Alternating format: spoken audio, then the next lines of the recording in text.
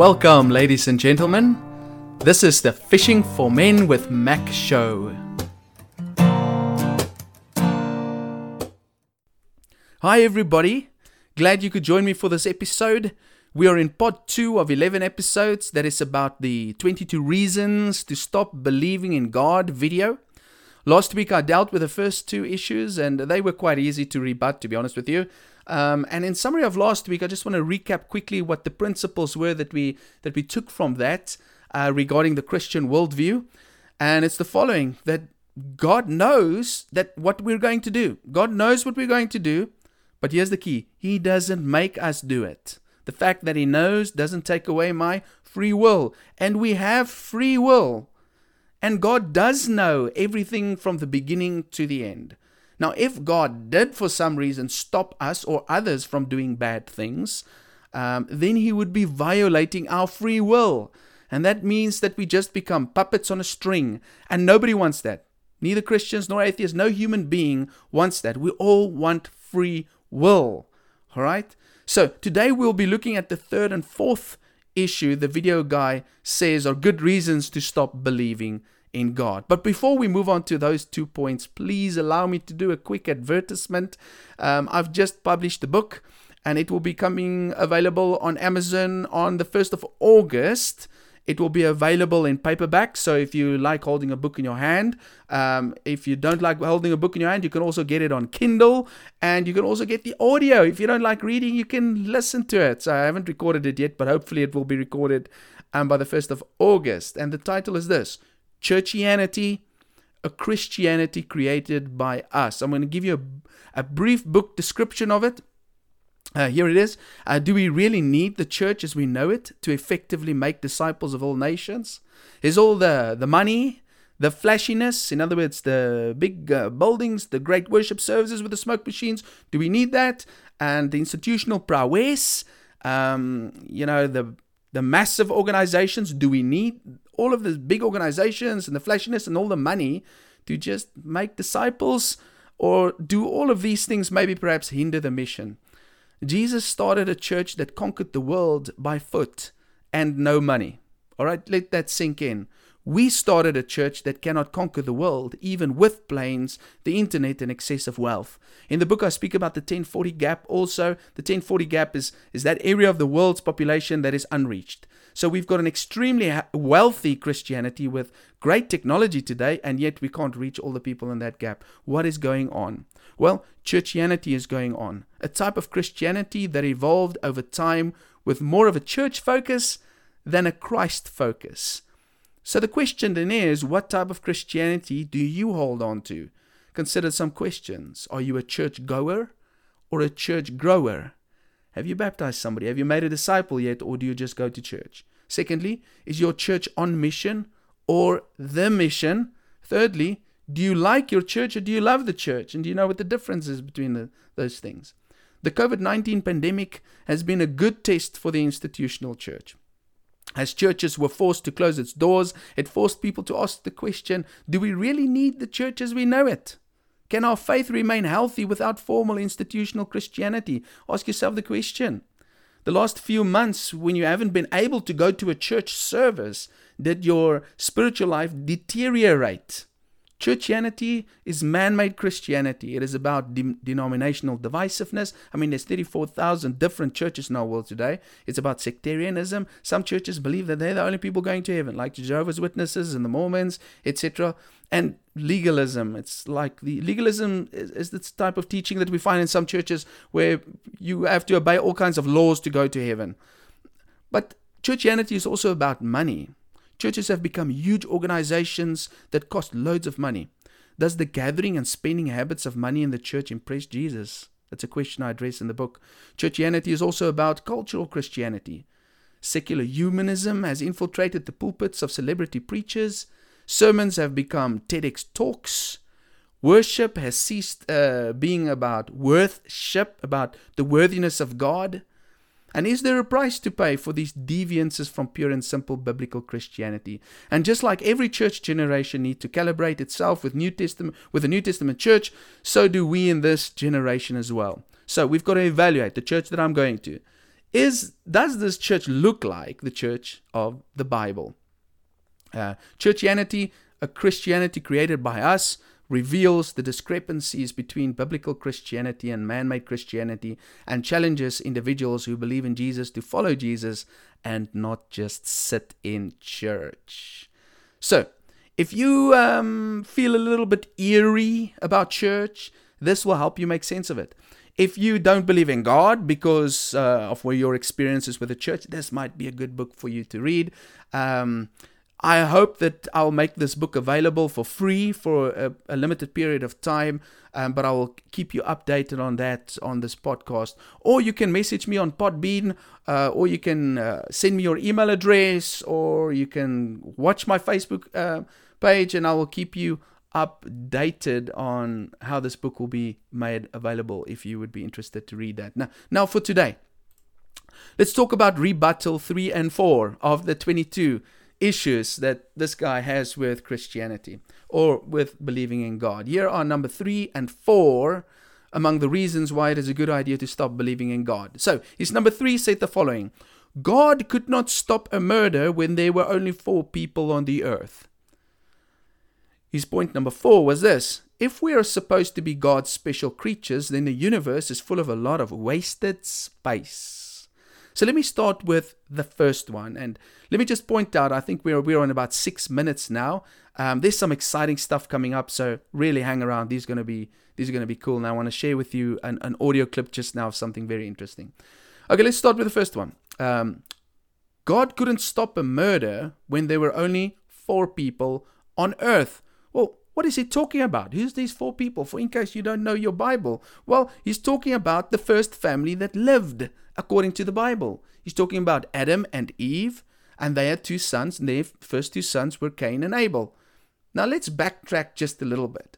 God placed Adam and Eve in the Garden of Eden, where there was a tree that they were not permitted to eat of. And lots of people have asked, but why did he place that tree in there?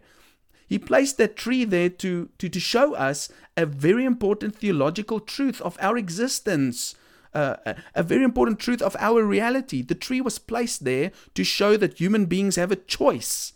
You can eat of it or you can't eat of it. Okay? It was created by God to create sin potential. It's about free will. And so they did eat of the fruit of that tree. And then God walks in the garden. This is how the story goes. And he calls them by name. Where are you guys? And, it's an interesting text. It's like, does God not know where they are? Of course God knows where they are. Did God not know that they were going to eat of the tree? Of course God knew that they were going to eat of the tree. We discovered that last week. God is omniscient. He knows everything. There's nothing that he doesn't know. But man still has free will. And that brings up the question, why didn't he stop them? The moment that he saw that they were going to eat of the tree, why didn't he walk up to them and say, no, don't eat of this tree. Don't eat of this fruit. Why did he say that? Why didn't he do that? Well, because they've got free will, and God already decided when he set the world into place that he was not going to violate people's free will, because if he violated their free will, then love couldn't exist. All right? So, it's exactly the same thing with Cain. Could God have stopped Cain from killing Abel? Of course he could have. But then Cain would no longer be acting in free will. He would just be a hypnotized puppet in God's hand. So then, did God just stand by and see one person kill another, the first family on earth? Did God just look at that and say, oh my goodness, Cain, you're going to kill Abel. Oh my goodness. And he's like challenged about that in his mind, and he doesn't do anything about it? Is that what God did? Well, here's the thing. God didn't do nothing. God didn't do nothing. He did do something. He did the same thing that he does to you and I, even today. Let me read the text for you. It's not like God just stood by as Cain killed Abel. The text says this. Then the Lord said to Cain, this is in Genesis 4 verse 6, why are you angry? Why is your face downcast? If you do what is right, will you not be accepted? But if you do not do what is right, sin is crouching at your door. It desires to have you, but you must master it. What is God doing here? God is really challenging Cain. God is seeing what's going to happen. God has already seen what's going to happen. And God is warning him here. Look, don't do this. I know what you're thinking. I know what you want to do, but don't do it. God was trying to persuade Cain to change his will. God wasn't going to force him, but God was trying to persuade him. And then in verse 10, after he killed Abel, the Lord said, "What have you done? Listen, your brother's blood cries out to me from the ground." Ladies and gentlemen, God doesn't take over our will when we are going to hurt others, but He tries to change our will. God warned Cain here. God pleaded with Cain here. And God does the same thing today. He pleads with us and He warns us not to eat of that tree with that fruit on. In this instance, the fruit of the tree for Cain was to murder his brother. And God is saying, don't eat of it. Don't go kill your brother. Sin is crouching at your door. It wants you. Be careful. You must master it. It's the same thing that God says to us today. You might ask the question, well, how does He do that? Well, He does it through His Word, through the text that I just read now. The text that does warn us that there will be consequences for the things that we do. But He also speaks through people that we meet in our lives that sort of direct us in the right direction. Our parents, our friends, that gives us warning signals. When you hear something that makes you feel uncomfortable about something that you're going to do, you need to listen up to that. All right? And maybe it's not people, but most often it's conscience. There's a moral law that has been written in our hearts. We know what we're about to do is wrong. We know that. That is why everybody in this world knows that murder is wrong. The same moral laws are written on all our hearts. But just like Cain, often we don't listen. So instead of making God the villain and say, well, God, why don't you stop this death? Let's ask the question, Cain, why don't you stop yourself? Because you could. We all sometimes ignore God's call to do right and end up doing our own will. And then we blame God. So when there's murders taking place in the world, then we blame God. Why don't we blame the people who commit the murder? We might then ask, but how can God just look upon someone being murdered? How can He just look upon that? Well, I don't think that God looks upon that with a smile. I don't think that God revels in that, like it's a TV show that He's going to watch, that He's excited about what's taking place. We see that in the text. God was distraught by the fact that Cain killed Abel. Just because God knows something's going to happen doesn't take away the emotions that God feels when it actually does happen. That's what we see in this text for today. But if God is the God that we read about in the Bible, and the Bible is true, then Abel dying is not the end, but the beginning of his eternal life in God's presence. So death isn't something that God is scared of, like us. For us, death is final, but not for God. He just simply sees the transition of a human being from earth to eternal life. That's all He sees. So sometimes for us, when we look at death, it's like the end of the world because it is the end of that person's world. But God, who sees both the beginning and the end, He sees this earth and He sees eternal life, sees just a person transitioning from this life to the next. The Bible does say that God is not happy at all when the unrighteous die. He doesn't like it. The Bible says that He wants the unrighteous to turn and live. He doesn't want them to die. But the righteous, God doesn't have a problem with that. Precious in the sight of the Lord is the death of his saints. God doesn't mourn when His people die. In actual fact, the book of Job says that God longs for us to return to Him because God loves people more than we do. God loves our parents that have died more than we do, our friends that have died more than we do. The people who belong to God, God is excited when they return to Him. And sometimes God allows the righteous to die because He's got reasons for that, good reasons for that. One of the reasons, for example, we find in Isaiah 51 verse 7 that says, sometimes good people die because God wants to spare them from future evil. So we look at this murder that took place in the book of Genesis, the first family that ever lived, by the way, which is so cool. It's so cool that we see in the Bible the first family that ever lived made a mess. It's so cool to see that, right? Because not even if not even they could be perfect and get it right, then why do we think we're going to be perfect and get it right? And that elevates the power of the cross because we're an imperfect people. And it's not our goodness that's going to get us into heaven, but only God's goodness. So death, in God's mind, sometimes saves people. But what God was most concerned about in this story is Cain's character, his sin. So let me make a summary. God couldn't stop a murder when there were only 4 people on earth. That was the statement. Well, he could. He could have stopped the murder. But like we said last week, then he would have to make Cain a puppet on a string and rob him of his free will. What God did, though, was to try and persuade him to change his will and rethink the situation and do what is right. And this is a lesson for the human race right in the beginning. And maybe that's the big reason also why God didn't specifically intervene in this case. Maybe there's a lesson here for us. A lesson about free will. Listen here, guys. I will warn you. I will warn you about doing the right thing. But at the end of the day, your will determine what you're going to do. You could listen to me, you could reject me. But remember, whatever decision you make, there's going to be consequences for it. It tells us just once again that we have grave responsibility in our hands to do what is right.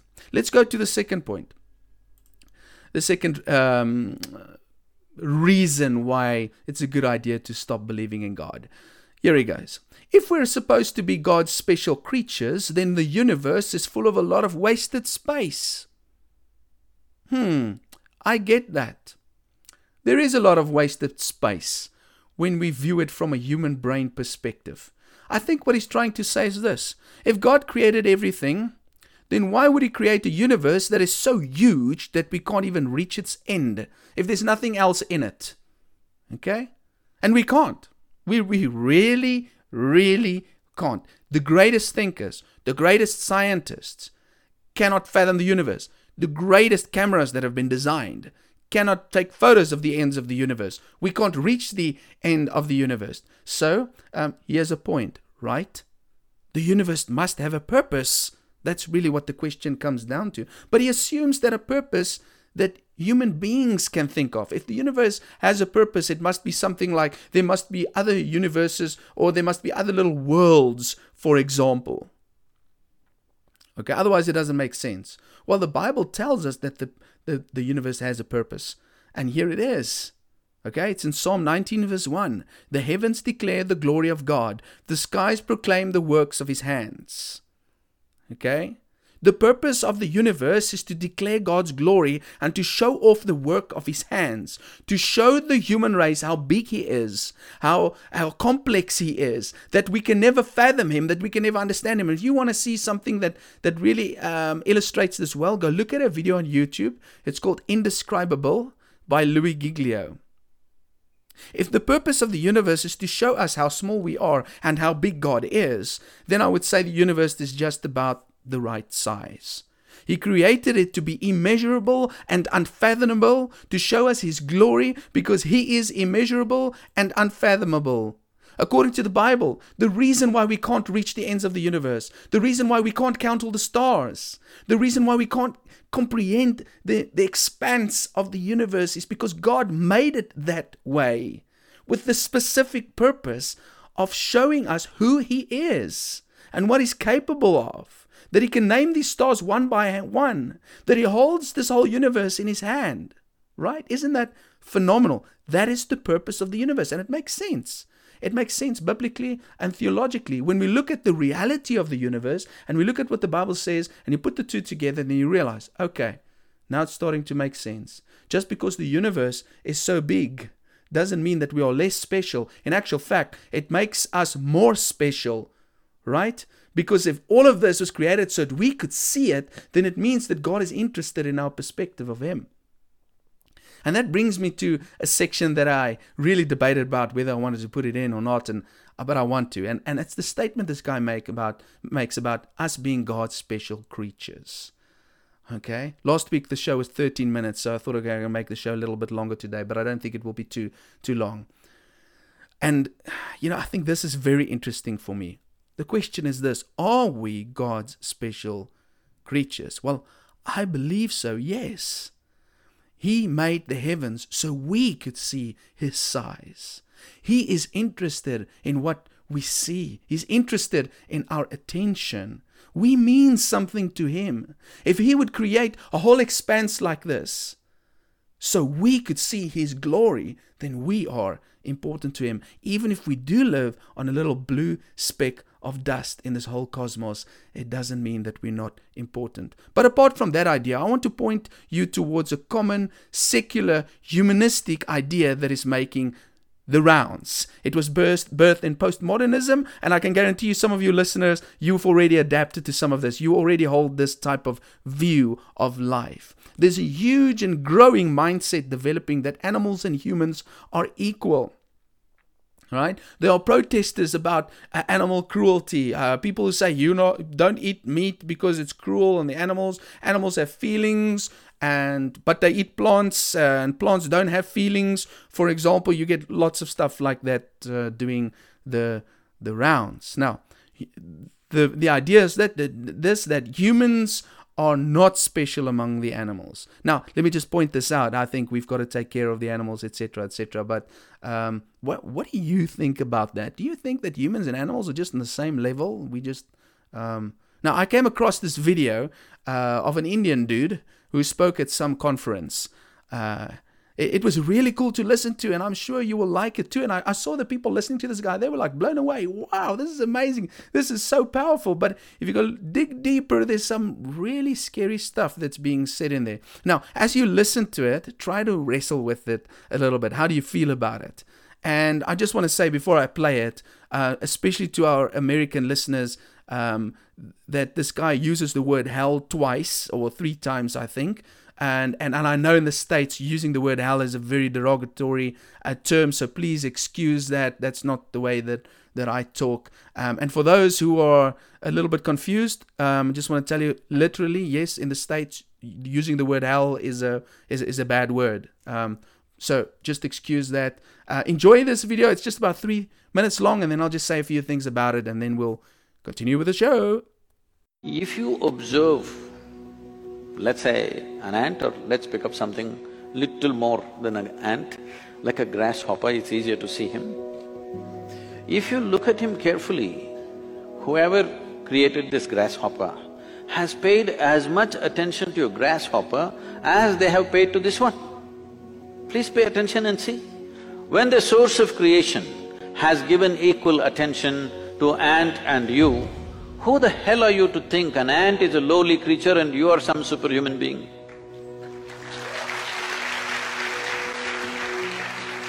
Why are you making this judgment? Creation has not made this judgment. You may think you're superior simply because you're in a blatant manner, you're walking on this planet, but that's not true. The fact of the matter is like this. See, if all the worms on this planet, right now if all of them die, all the worms, in about 12 to 18 months, all life on this planet will cease, everything, including you and me. Suppose all the insects die today, in something like 2.5 to 4 years' time, all life will cease. But if all the human beings die, the planet will flourish.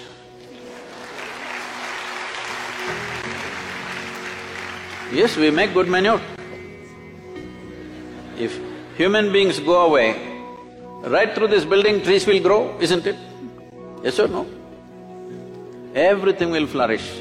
So, who the hell is telling you that you are the most significant life? This idea that the cosmos is human-centric is a stupid idea.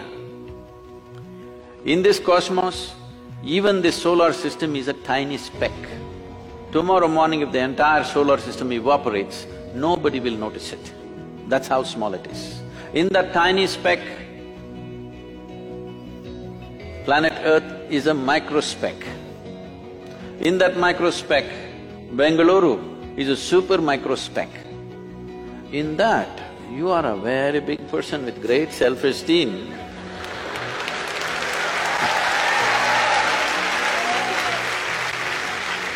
This is not a simple problem.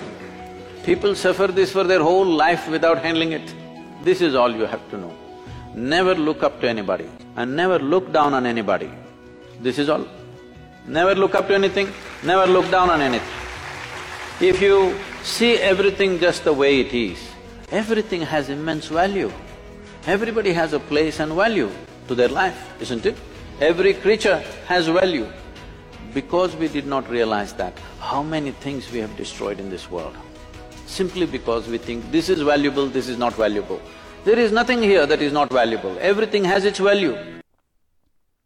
Okay, so let me just make a few comments quickly. Yes, everything has value, but not the same value. Everything has value, but not the same value. We are more valuable than the animals.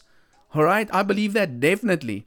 Jesus himself said so on 2 occasions, in Matthew 6:26 and Matthew 10:31. You are worth more than many sparrows. Jesus' own mouth. Don't worry about food. Look at the birds. Your heavenly Father feeds them. Are you not much more valuable than they? In Genesis, we see God gives us rulership over all the plants and the animals on the earth. That gives us great responsibility, but it also places us in a higher position than the earth's creatures. Job 35:11 says God made us wiser than the animals. God created us in His image, not that of animals. No. He didn't create animals in His image. I mention this because there's a strong flavor of elevating animals and villainizing people who have been made in God's image. But it's a cop-out. It's honestly a cop-out. Now, the question then is, what's our relationship then with life on earth? I love the idea that he brings up of the insects dying and then the earth dies out. But if humans disappear, nothing will happen. The earth will flourish. I think it is true. But it proves the point that we are not like the animals. If we were, we would have been part of the food chain. We are above the food chain. We need the earth, but the earth doesn't need us. So what does that mean? Well, once again, it is about us. God created the world for us to live in and enjoy. And yes, we have to take care of it, but we must not worship it. The earth without us will flourish, but have no meaning. Heaven without us will hurt. The earth has been created for us, and we have been created for heaven. Now, let me conclude and give 2 rebuttals, as I said that I will do every week. We take 2 statements from the atheists, why it's a good idea not to believe in God, and then we throw 2 questions back at the atheist community, and here's the 2 ideas that I would like to address in conclusion. If God doesn't exist, then murder surely isn't wrong. If God doesn't exist, then murder surely isn't wrong. I mean, why are atheists so upset about murder? Who says it's wrong? Right? Some might say, well, it's not good for the species and for evolution, etc. Well, at its heart, atheism, in essence, is saying we are just animals. We're just part of the animal kingdom, right? That's what atheism says. That's what evolution says. We are not above it. Right? You've just heard the video. We are not above the creation. We are not more valuable. Well, if that is the case, why be concerned about murder? You know why? Because animals kill each other. Going to the animal kingdom, they kill each other. Sometimes it's for food, other times it's just for self-defense and protection. Sometimes it's for no reason, like snakes biting horses. A snake can't eat a horse, for example. I'm going to go into all the animals of the same species kill each other sometimes. So, if God doesn't exist, then murder surely isn't wrong. Okay, my second rebuttal is this. If God is supposed to stop murder, why doesn't atheism do it? If God is the one that's supposed to be stopping the murders, then why doesn't atheism do it, if that's what atheism wants? And I don't have much time for this, but let me just briefly give an example. Charles Darwin, he's the guy that created evolution, right? He created the theory of evolution. In his book entitled The Origin of Species, you know what the subtitle of that book read? Listen to this carefully. It read the following: The Preservation of Favored Races in the Struggle for Life. I'm going to repeat that again and think about it. The preservation of favored races in the struggle for life. Now we can clearly see how that statement played out in the 20th century. The Nazis used that statement to kill off inferior Jews, because the idea of evolution says that inferior races can be exterminated so that the best races can continue living. That cost the death of 6 million people. That's what an atheistic worldview did in the 20th century. And Hitler was an evolutionist. This is just one example. We don't have time for communist China to talk about the Soviet Union. But in a nutshell, Darwinian thinking has directly led to the slaughter of 120 million people in the 20th century. Sure, that is quite a huge murder rate from the atheists.